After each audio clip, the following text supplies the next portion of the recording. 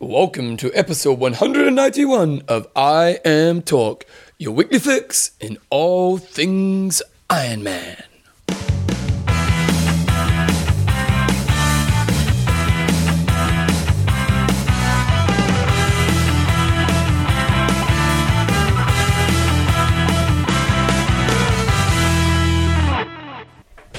Righto guys, welcome along to episode 191 of I Am Talk with Coach John Newsom and Bevan James Isles. Again, this is the best of the year of 2009, and on today's show we have the interview that we did with Dave Scott and Kona, so I'm pretty much going to chuck it straight on. Obviously these shows over the last couple of weeks have been a little bit shorter, so just a short ride today for you, eh? Here's Dave Scott and Kona. So next up we've got Dave Scott, and Dave Scott, John's first question was gold for me, but he liked giving me a bit of shit, didn't he? It was good. Yeah. It was a good interview. Very fun. He's actually a real nice guy. So here's Dave. Today we've got six-time Hawaii Ironman champion Dave Scott on the show. Welcome along, Dave. Thank you much, man. And so tell us about that Iron War. How many times this week have you had to tell the Iron War story? God, Bevan thinks that's pretty funny. If we can keep him quiet, I'll put in a word or two. We could pick a different event. I actually got second in that event. You get sick of the same questions all the time? Yes, well, quite a few. When people aren't terribly bright, they're fairly short-sighted in their questions, but I'll start with this one.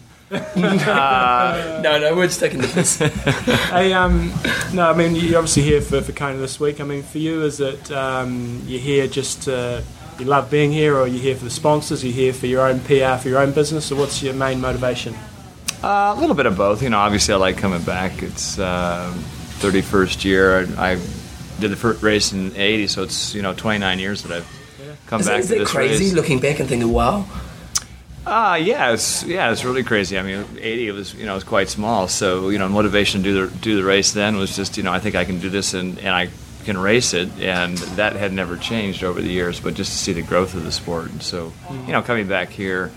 It's good for companies that I work with, and I do a little bit of marketing with them, and of course I like to see the race, and I still have the race in my blood, and I work with a few athletes that I'd like to see do quite well on Saturday. Yeah. So have you got any sort of contenders that maybe sort of knocking on the door that you've been either coaching or mentoring or guiding in some sort of way?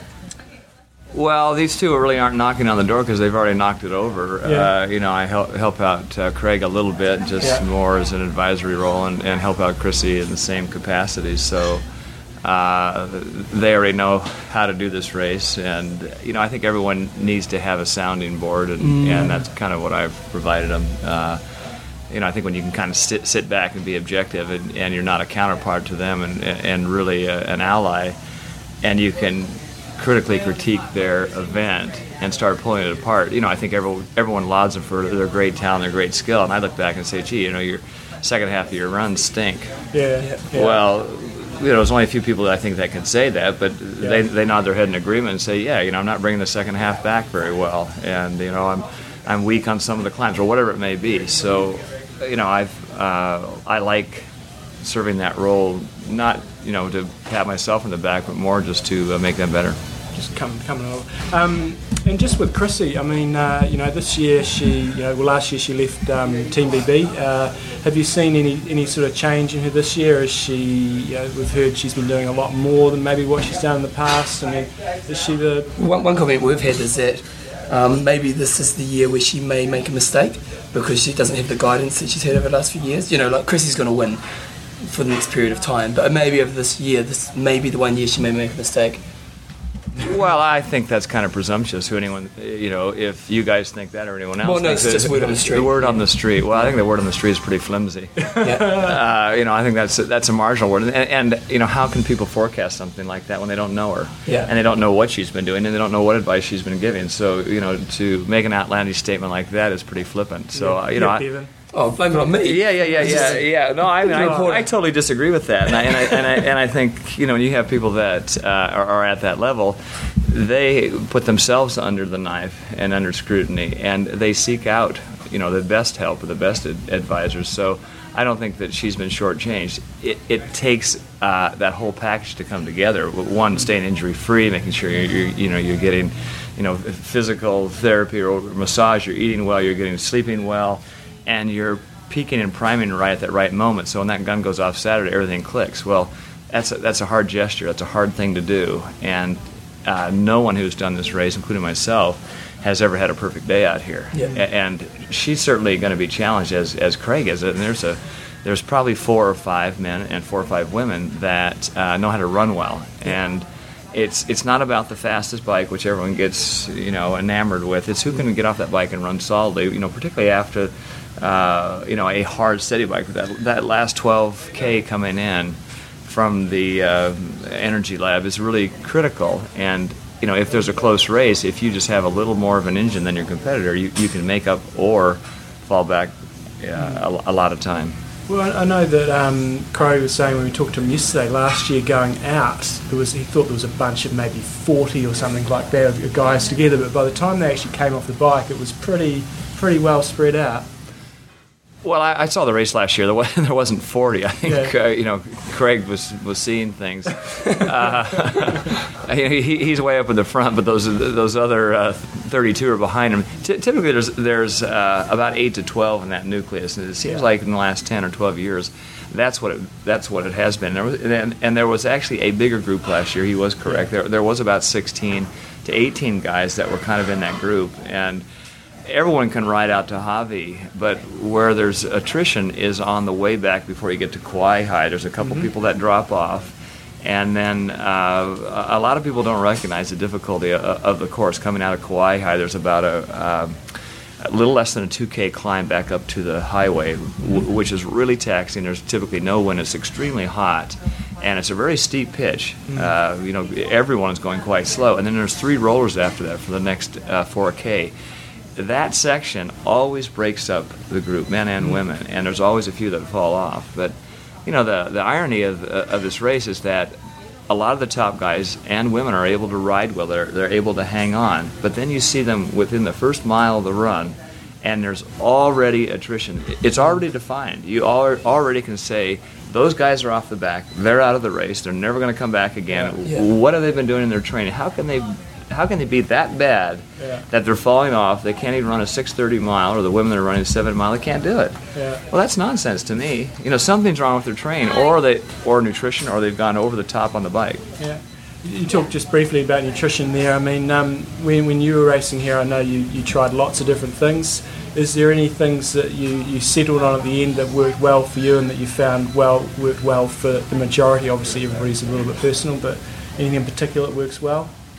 Well, not a bucket of figs like I had back in '82 or '83. We didn't really know any better. We just thought we want carbohydrates, and figs are nutrient dense. They're full of water. They're loaded with fiber too. So those early days, I used to cut off my shirt. I wish I had patented that, because I'd be a millionaire. And everyone wears. There's lots of those. Oh yeah. I wish I had. Yeah. Everyone wears, even the guys that wear the little bra tops now. Yeah. So I cut them off, but a lot of the shots in the early '80s, you'd see me on the run, and it looks like my stomach was so distended with all those figs. So we weren't terribly bright back then, or maybe I wasn't. But with the food replacement drinks, and particularly with the carbohydrate and a little bit of protein, I mean that has a synergistic effect. It spares muscle glycogen. Accelerate is a great drink, and I think having that technology, nutrition-wise, is really helpful. But everyone's needs are a little bit different. Some people lose a ferocious amount of fluid, and a lot of people need higher sodium intakes as well. So that's something that they have to modulate, during their training session. Hopefully they can dial it in here. But Kona's tricky, the weather's tricky, and the fluid loss and salt losses can be huge. Do you see this year's race pretty much following the same pattern that we've had over the last 4 or 5 years? I think there's a few guys on the bike that I admire. I like Norman's style. I like Chris Lieto. I mean, I think they have to go out hard. They have to press. It's their only hope, isn't it? Yeah, they have to press the bike, and that's a good strategy for them. Mm-hmm. It also starts to fraction the field, so the guys don't get complacent. One of the inherent problems with the bike is that the way the rules are dictated right now is that you have to have this margin between each lead rider. Well, it causes an accordion effect. When someone moves up, instinctively you're competitive and you start speeding up. Well, you're not on a motorcycle, and so people are having to slow down, to brake, to coast it. And I wish that they would just allow them to fan out, even almost take 2 tracks. Yep. The cyclists know what drafting is, and if they'd allow them to go out to the center line and move to the right and go right through the middle. Yep. It's certainly with the pros they could do that. Now with the amateurs, it's a different story because the clusters are too large. But back when I raced, we were able to do that. So on the climbs, and I can think back a lot of races, but in '94 when Greg won that year and I was second. We were both stronger on the climbs, and we were kind of together, and we'd seemingly make up time on the other guys that were there. And I just felt that there's going to be a moment where there's going to be attrition, and those other guys are going to fall off. They're not going to be able to stay with us. Well, you'd see that happen now, but you don't because they're all lined up, and it just takes a certain amount of time, and that time is about 3+ hours, and that's where you come back to Kawaihae, where people just naturally start feeling the fatigue of the race, and you see that attrition. Do you love watching the run?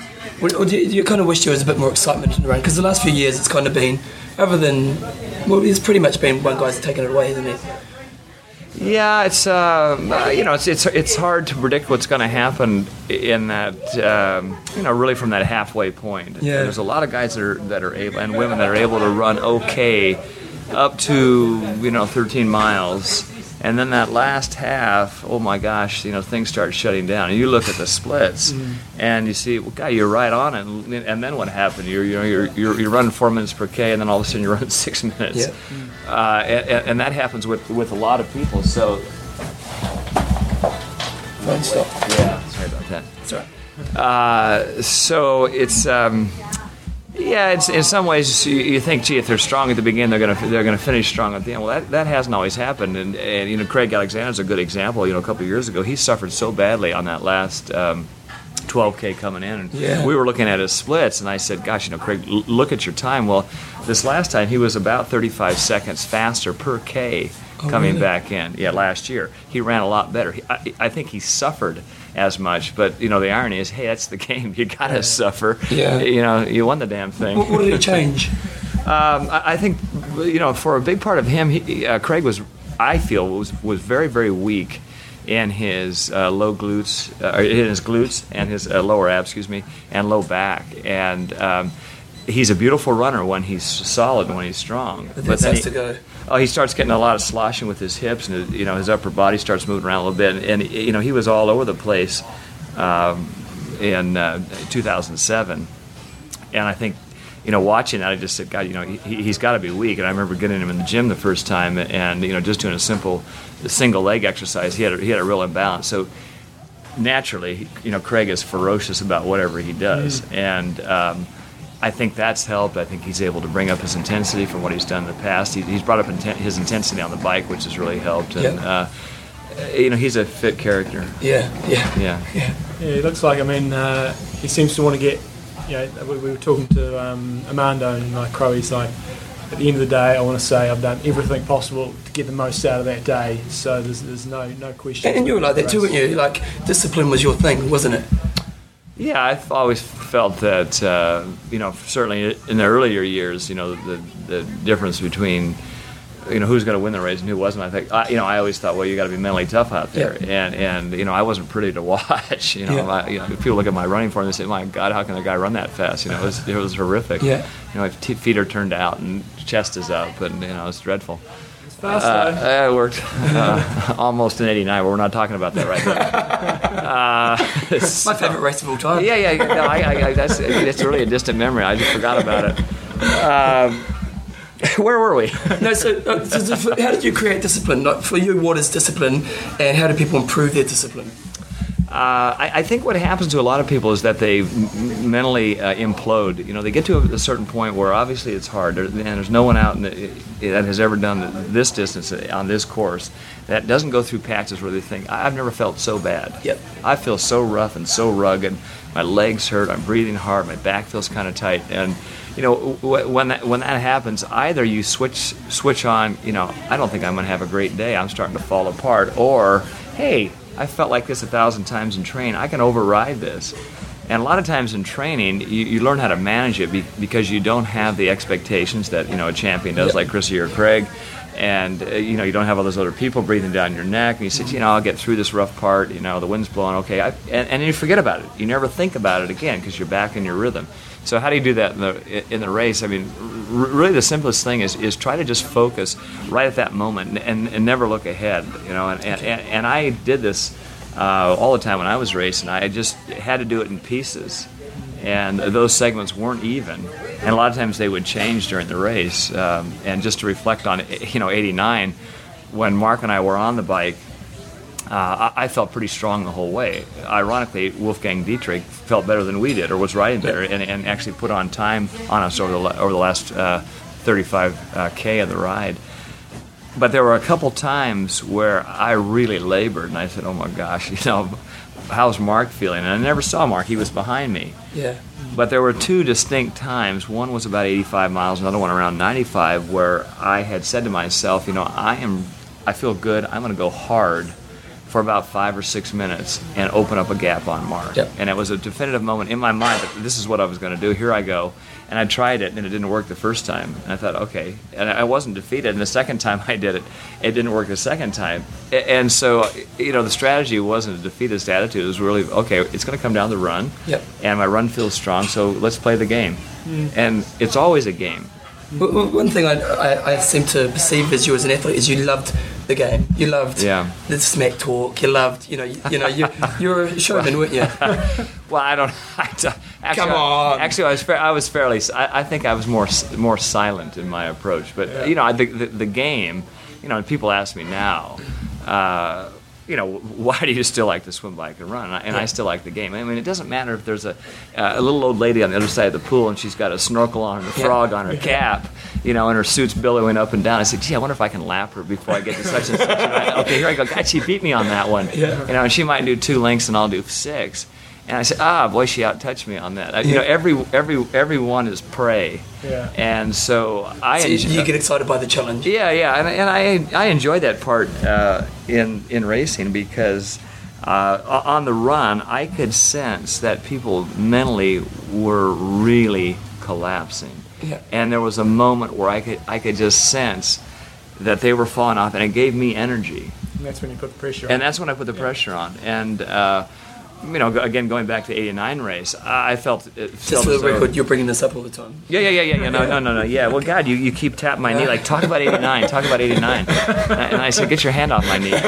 He's loving it. So, in that race, when we started out on the run, I have a friend who's would come over every year, and he's a great statistician. And after the race, he said, well, you kind of went out kind of hard in the first 8 miles, and we were on a 5:48 pace per mile. And I look at that and I said, well, that was suicide. That was silly. But at the moment, I said I felt great, and I didn't really want Mark's company next to me. So I said, well, I'm just going to go really hard at the beginning, not thinking that I'm going to die. Yeah. And I think a lot of people have that notion, if I go too hard on the bike, I'm going to die. If I go too quickly on the run, I'm going to die. There's a certain inherent risk that you can come up to that red line, and you need to be careful. Yep. And I've talked to Craig about this. He said, I felt so good going through the first couple of miles at 5:35 in Hawaii. And I just looked at him and I said, Craig, that's stupid.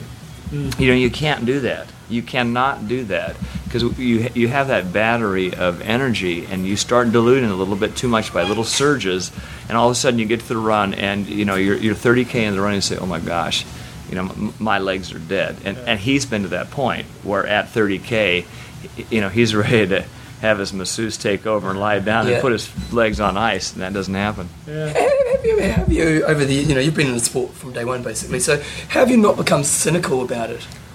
Because people can, when they've been around something for a long time, and how do you get to that point? You know what I mean? Some people can get cynical about something. Have you, or maybe you have? I don't know if I've really gotten cynical about it. I think that you see people that are really passionate about doing it, and I think a lot of people are kind of over the top, and they become somewhat myopic in what they're doing. And I've always felt that, that doesn't lead me to a cynical type of attitude. And it's not that I'm whole and I've got my act together. Yeah. It's just that I like to see even the professionals to have other interests. Yeah. And if they don't have other interests, I mean, if they're not, wondering what's going on in the rest of the world, and they're not keeping up on current events, that bothers me a little bit. I think, there's more to filling your tires up each day, and having a branded chest. I think that's nonsense. So that part kind of bothers me, and I see a lot of amateurs that all of a sudden shift their focus. To me, that's really unhealthy. I never had that when I was in the sport, probably because I was nervous, thinking that, I'm never going to make any money in this thing, so I better do other things. Yeah. And what were those things for you? Well, for me, I always had a little office, and I said, I always thought I was going to be a teacher. I said, I'm going to be a college professor. My dad was a college professor. I think that's what I'll do. And then I thought, well, maybe I'll teach swimming, and I think I had a knack as a teacher. I always felt I was a better teacher than I was athlete. Yeah. And so I said, well, I can coach. I'm not going to make any money doing this, way back in the 70s. But I like doing it, and I'm really passionate about it. People seem to like it, and I've got a lot of people that follow me, and I can exercise. So I thought, this is the best of everything. And then I kind of shifted for a while where I didn't coach.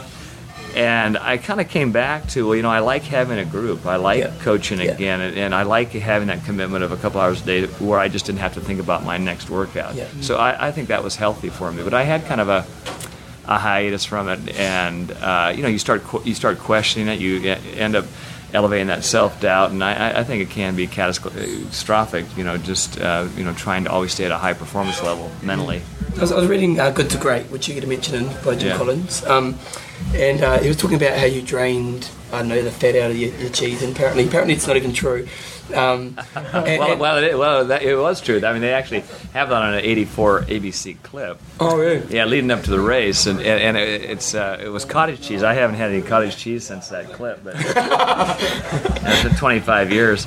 But in the early '80s, you guys weren't even born. Let me tell you about it then, okay? Thanks, old man. All the endurance athletes were sort of funneled in that, what you eat should be carbohydrates, and it should be all carbohydrates. I mean, it should be a huge amount of carbohydrates, and that's what fuels your engine. And so, I kind of went overboard, and I started looking at fat. Well, there wasn't good fats and bad fats. A cube of butter or an almond were the same thing. Don't have either one of them.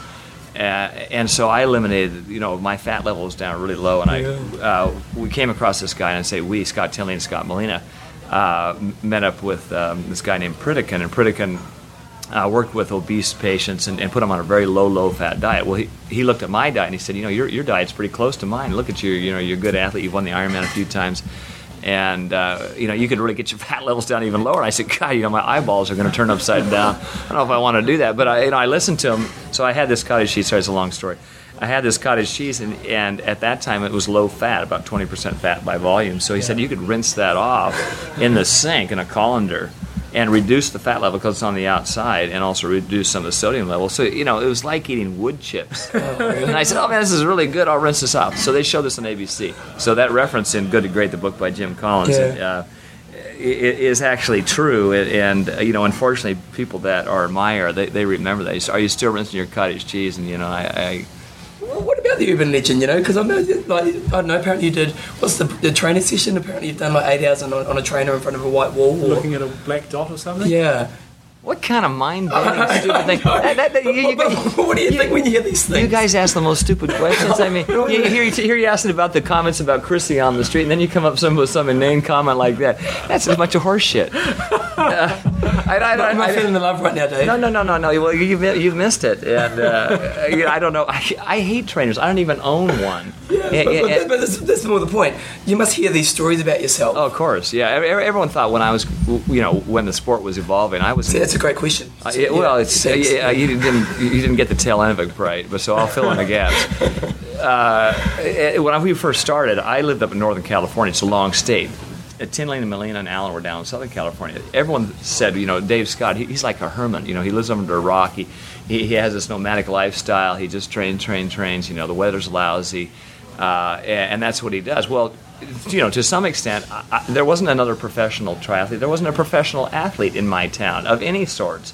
So, I was kind of an anomaly. I said, yeah, I have to train a lot. There's 3 sports. It takes a lot of time. Yeah. And so, people would see me. I'm training, I'm coaching, and, that was my whole day. And I think, the myths that kind of evolved around my, again, seemingly nomadic persona, was really false. I actually have lots of friends. Yeah. And you seem like a social guy. Yeah, and I'd get out and I wouldn't pull my shades in the morning when I got up. That was so silly. So, but at the same time, I kind of relished those comments when I was racing because it created this false mystique. Yeah. And it almost, people couldn't fathom it because down in San Diego, they were lavish with help, and there was groups, and it was a real bubbling community of triathletes. And here was Dave Scott by himself, and, he seems to pull it out of the hat in October. So, coming into this race each year, I knew I was a marked guy. I was the guy they wanted to beat, but I think there was a certain unknown element, like, wow, what planet is he from, and how does he do it? Well, I like that. I'm human. What was your best race over here? Again, we talk about 89 lots of times, but in terms of your most memorable race over here? Well, I think, I remember the 6 wins. And I remember, I got second 3 times as well. But, probably the race that meant the most to me was really the last time I finished this race was in 96. And no one, when I do a public appearance, would ever introduce me, this is Dave Scott, 6-time Ironman champion. And by the way, he got 5th in 1996. But when I look back at that race, I think just circumstances in life, being older, what I went through in that race, which I had never experienced before. And what I went through was that I didn't feel good on the swim. In hindsight, I didn't train properly that last week before that race, and I came in kind of flat. And I got kind of caught in the sea of piranha, and I couldn't get out of it. It was a washing machine, and I knew the people that were around me, I was a better swimmer, but yet I was swimming with them. So I knew I was slow getting out of the water, and immediately coming up Palani Hill, which was the old course, we just went straight up the hill right to start with that on the Queen K. It seemed like I was surrounded with a sea of people, and I said, golly, who are these people? I should be way up there. And I remind myself, don't worry. I'm Hercules on the bike. I'm going to take off on the bike. Well, I got out on the bike, and I remember just going out at the airport. I said, oh my gosh, my legs feel flat. But at the same time, I said, they'll come around. And I knew I wasn't going as fast as I would have liked. And they didn't come around. And throughout that entire bike leg, I could carry on a conversation like this, but my legs were just heavy. They were flat, and I didn't need any fuel. And there was, I would say, probably 100 times just those fleeting moments where you said to myself, I said, I'm going to quit. I'm going to quit. I feel terrible. But I finally had this resolve at about 80 miles where I said, I've had train rides like this where I've been out there and I'm unable to push it, but I'm not going to die. I'm going to finish it. And so as I was coming into town, I saw my friends and some of my family, and of course, they were distraught. They said, "What the heck are you doing? You're so far back out of the game. You're going to win this year." I thought I could win. Coming in second in '94, I had a broken toe in '95, couldn't race, and I said, I think I can win this race in '96 when I was 42. And here I thought I was in 50th place. So I came in on the bike, and I told my family as I was coming by, I said, "Tell me where number 10 is." And that they got it. They said that he wants to know where the 10th man is. Maybe he can catch and move up and at least get on the top in the top 10. And so as I went through town the run, my legs felt golden, and I passed some people right away. On a lead drive, I went roaring by people that went roaring by me on the bike, and they were at a standstill. And I said, "You're never going to see me again." I said, "I'm running a 10K as fast as I can." So I came up to Palani Hill, and I remember I had moved up. And I didn't really know the place, and I got off the bike in 26th place. I was told this at the end of the day, and I moved up to 15th place pretty fast. And so now the game was back on the game on the Queen K, and I was finally able to catch the 5th guy at mile 23. Wow. And there was a gap between fifth, which I was now in, and fourth place. And I think it was Peter Reed actually at the time, but I'm not sure. Yeah. And that gap, I said, maybe I can catch him. He's going to fly. I can get fourth. I knew I was in fifth, and I said, this is unbelievable. Just give me another 20 miles, I'm going to be in first. Yeah. And so when I came across in fifth, I think for most people, they were, just like, wow, how could you do so poorly? You've won this race, you've come in second. Yeah.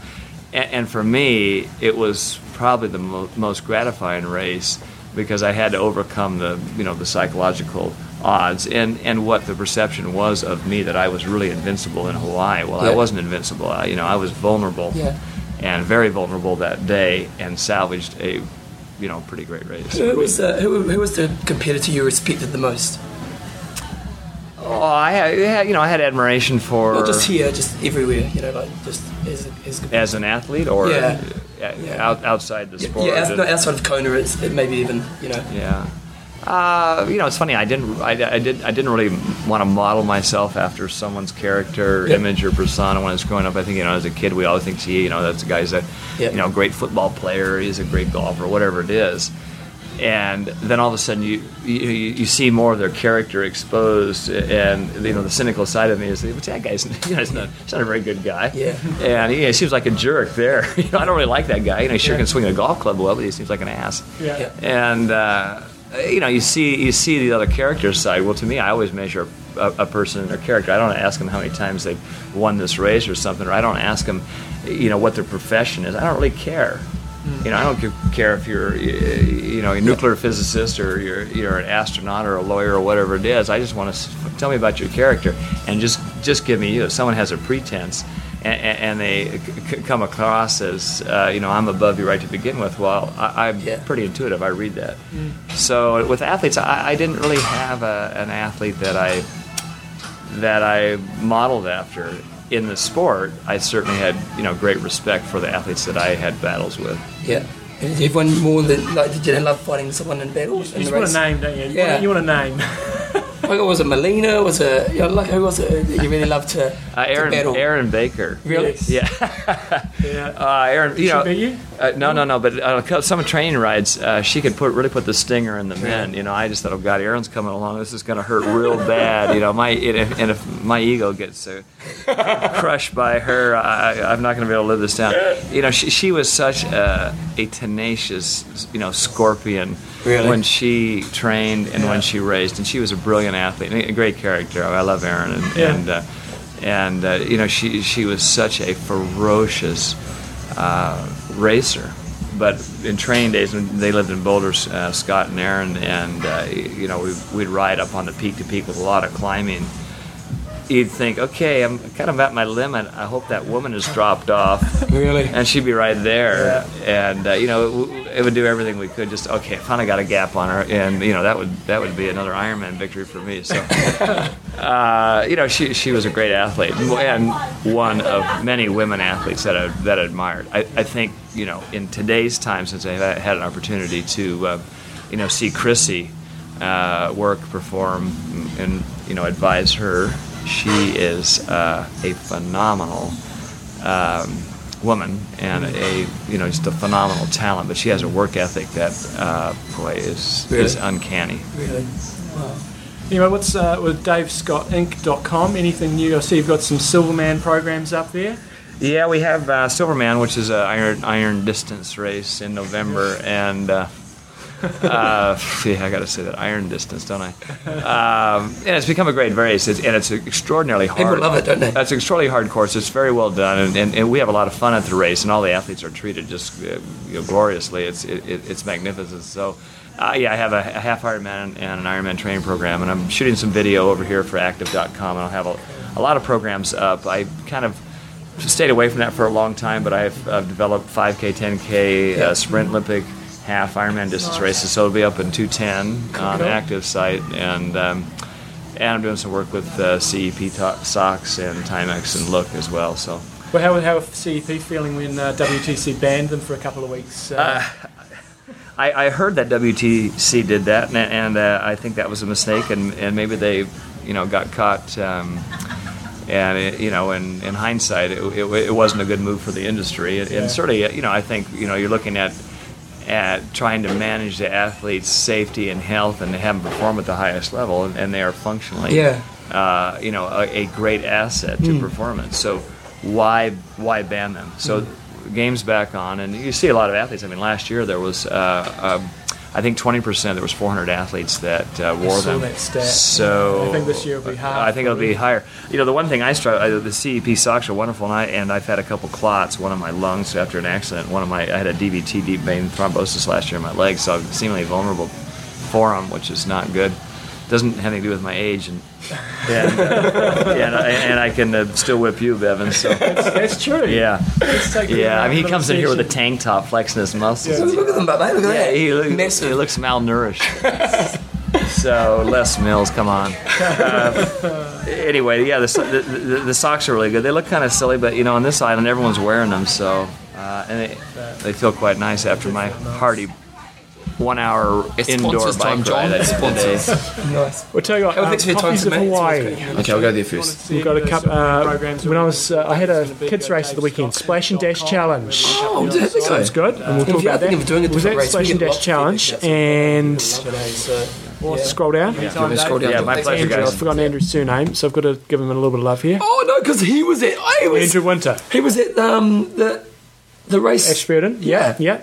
So Andrew's telling me how I said, I went into Coffees of Hawaii, got all my Christmas shopping done. Nice. He says, it comes in a nice little tin, it's got the seal on the top. Oh, look at it right there, John. And he was loving it. He got all his Christmas shopping done there. So now's the time. You've got to get onto it. Make sure you allow for postage. It's a good present, man, because people love that crap. They do. Yeah. Well, not that it's crap. So I guess one thing is, if you wanted to do a bigger present, you're thinking coffee, but I want something else, get a grinder. Or grinder, or a plunger thingy.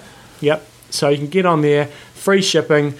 If you're just getting coffee, so the code... Well, if you're in America, even better. If you spend over $100 in US, you get it FedEx 2-day shipping for free. Nice. Oh, it's a deal of the century. It is. You used to watch Sale of the Century? Sale of the Century with Steve Parr. Jude Dobson. It's Dobson now, but it wasn't Dobson back then, was it? Yeah, no. Yeah. Kirk? Jude Kirk? Yeah, nice work. Yeah. We're both redeeming ourselves today. I'm loving it. Right, so get on there for Coffees of Hawaii. And free shipping. Yeah, really, especially for guys. Guys are hopeless to buy for, and don't get them undies. No. Or although ties. I have to admit, I was at the supermarket and I'm kind of getting low on my underarms, and I thought to myself, well, why buy now? Because, you're going to get some. Yeah, Christmas is coming. Nice. I'll go, Alvin Connor. Nice. Yeah, so tell me about that. Coffeesofhawaii.com for all your coffee needs. Okay, next up we've got good old trybuys.com. We've got to do this every week to see if the Spin the Crank is still going. Oh, Is man. it still going? Oh, let's try talk. Basically, trybuys.com. Trybuys.com. There's always a sale. Spin the Crank is still going. Don't spin it, Bevan. They've still got their Kona sale on. You're like my mother when I used to go to shops when I say, don't touch it, Bevan, don't touch it. And I'd always end up breaking That's something. the thing. You're not really supposed to say don't. You're supposed to say click on the other thing. That's right. Yeah. Don't think of an orange. What are you thinking of? An orange. Oh man. So. Oh wait a second. There's another special one here. Can I click through that? Oh no. Okay. There's Kona special and there's Trybuys clearance sale. Limited time offers view now. So. Shape it's creepy. Some half price shoes on there. $66. Obviously, limited sizes, limited amount of stock available, but now is the time. It's the end of the Sometimes US season. in life, it's good to be either really huge or really small. And because I'm average sizes. I mean, you go to sales, they're always gone. Whereas if you're like 150 kg, you get it for like $20. That's right. Or if you're a girl and you can wear kids' clothes, right? You know what I mean? Like you can wear kids' shoes. Yeah. You're on to a winner here. So the sale of the century is on at Trybuys, as it always is. And again, if you're thinking Christmas and you've got a partner who's into triathlon, go on here, check out some stuff. You can get a pair of shoes pretty cheap, and it's a pretty wicked present. And if you haven't spun the crank, all you do is go on there. You've got to nominate a friend to join up to be on the mailing list, put on their email details, and you get to spin the crank, and you get a prize of some description. Yeah, well, you may get a prize. You may get a prize of some that can be a voucher off. That can be. And just one thing when you go to Trybuys, if you like, sometimes we just think about the big ticket items. So you may be thinking you need a new wetsuit, and they've got some pretty good deals here on wetsuits. But if you actually think, okay, well, I might chuck some goggles in there as well. Like the goggles are dirt cheap, really cheap goggles here. And so you kind of just make sure when you actually get that big product, you actually look for some other things as well. Or if you just need to do that one buy, where you can buy 5 or 6 things for the season, then this is one way of getting around that. Nice. So trybuys.com. And lastly, we have our good friends at Athlinks. John's yawning. You right there, mate? Oh, yeah. Yeah, it's been a big week, isn't it? It has been a big week. Why has it been a big week, mate? Well, our kiddies keep us awake a bit. But dear. last night they performed quite well. Well, no, they didn't actually. Thomas was good, but Felicity was not. So How long does that go for? I don't know. I bought Thomas I saw this advertisement yesterday. I know we're not talking about sponsors, but we had this Treasures magazine, which is like a kids' babies magazine, and we saw a thing in there. There's a little advert for a sleep. There's a monkey, and the monkey's eyes close at night, and it's an alarm clock. And that when it's time to get up, the monkey's eyes open up and some jungle music plays. Yeah. So, buy straight away. Because he has a habit of waking up early. I figure I'm going to get some distraction in there. He's not allowed to wake up until monkey wakes up. Nice. But I was quite surprised. I'm a tight ass, and within 5 minutes of seeing the advert, it was Solution. Here's the solution. Well, John, good thing about good old Athlinks is if you go on Athlinks and you want to check out some new gear, is that it's kind of a social environment, and so people actually write about products, and that's what I'm saying, John. and what they've got is you can go on there, and let's say you've got a new pair of shoes, for example, e.g. the High Fives. Is that what they're called? Fives. Oh, okay. Wait a second. Vibram 5 You fingers. can talk because I've got to log in. Yeah. Somebody's just gone on there and got some new Vibram 5 fingers. So yeah, it's one of those things. You can get a few opinions on Just different good, things. because like if you're going to spend some, like how much do you pay for those? About $200. I think they're about $100 US or so. Well, you spend a lot of money on gear, eh? And, You do. And one thing with this adding product to it is if you get crap stuff, put it on Athlinks. Let people know it's crap because It's one he's thing. pointing his finger. One of our listeners who got one of the bike jerseys, size isn't quite right. He's going to be putting it up on Athlinks. It's going to be an XL winter jersey. He's going away on holiday, I think, for a couple of weeks, but he's going to send out an email through the Athlinks list. So if you want to get an XL long sleeve I Am Talk jersey, Which I must say the Holy Hammer was wearing last weekend. yes. And it's pretty good. Yeah, they're good. They're nice and warm. Yeah. Either email me or wait for the email to come through on Athlinks. So they've got the shoes on here, and whoever it is, good old Chance. Oh, not Chance Barber. Chance Uga. Uga. He's got himself a pair of Vibram KSOs. He's loving them. He's giving them 5 stars. 5 stars. So $80 US. Hey, rightio. Yeah. So again, if you've got a product, go on there, let people know if it's good or bad, and then when it comes to making buying decisions, you can actually go, you know what, I really want these, or this is crap. And it's good to actually get the reviews from people who are actually doing, using it. And the other thing that'd be really useful is when you're doing your results, if you're basically claiming a result, go in there and check that the result that course has been the start course, because what they're doing over time is building up a whole database of temperature reading and stuff. and other stuff, and so get on there and you just basically plot where the start of the race was, and they've got some sort of technology that enables them to get a whole bunch of data that's going to be really, really useful going forward if you don't know what the history in terms of weather is for that event. Nice. So go onto their athlinks.com. Sponsors are. Athlinks.com. Get on there, put a map on there. Coffeesofhawaii.com. Oh, it's Christmas time, team. Trybuys.com. And it's still Christmas time. That's right. Right, guys, so that's the interview for today, or for this week. The next week, we're actually going to get back into the normal show. Well, it's going to be a little bit different because John's on Epic Camp at the moment, so he'll be going a bit nutbar on the bike, and I'm going to be getting ready for Wanaka, which is kind of cool, which I should probably start doing some training for, which would be kind of helpful. So over the next couple of weeks, we'll probably be doing some Epic Camp stuff, and then we'll be back into the normal show in a few weeks after that. The next couple of weeks will be the normal kind of length of the show, so it's kind of great. We hope you've had a wicked Christmas and New Year period. Obviously, there's been a bit of partying happening, but obviously you want to stay focused as an athlete because that's really important. And that's pretty much this week's show. So we'll see you on Epic Camp next week. I'm Russ. Don't train hard, train smart. Kia kaha.